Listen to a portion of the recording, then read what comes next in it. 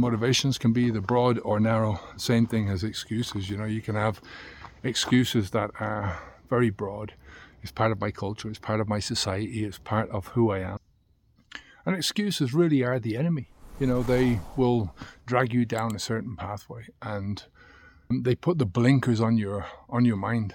They narrow your vision down to, this is the habit, this is the behavior that I want to do, this is what I want to do in this moment, and this is why I'm doing it. And I'm not allowing myself to expand out of that yet at all, right? They stops you from seeing the broader picture of yourself, your life, the broader picture of the damage that's going to cause, the broader picture of your capabilities, your responsibilities.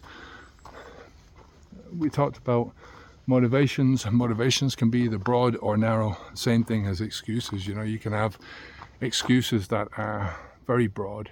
It's part of my culture, it's part of my society, it's part of who I am, it's part of who I am as an Irishman. That was one of my big things. Part of who I am as a man, another big thing.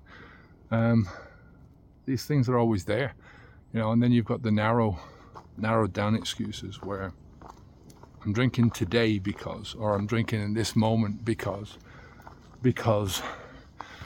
it's sunny out today, because it's raining out today, because I'm in a good mood, because I'm in a bad mood, because I've just done this, because I've just done that, or just because.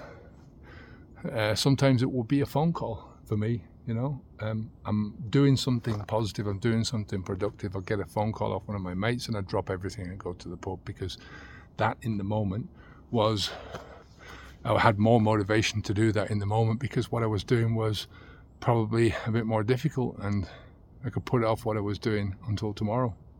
But generally, the thing that I put off till tomorrow, once it came around to tomorrow, I wasn't in the mood for it anymore, or wasn't in the frame of mind for it anymore, or whatever, So it is what it is. But as I said, those excuses will always ruin you. They will always back you into a corner and make it really, really difficult to move forwards in this life.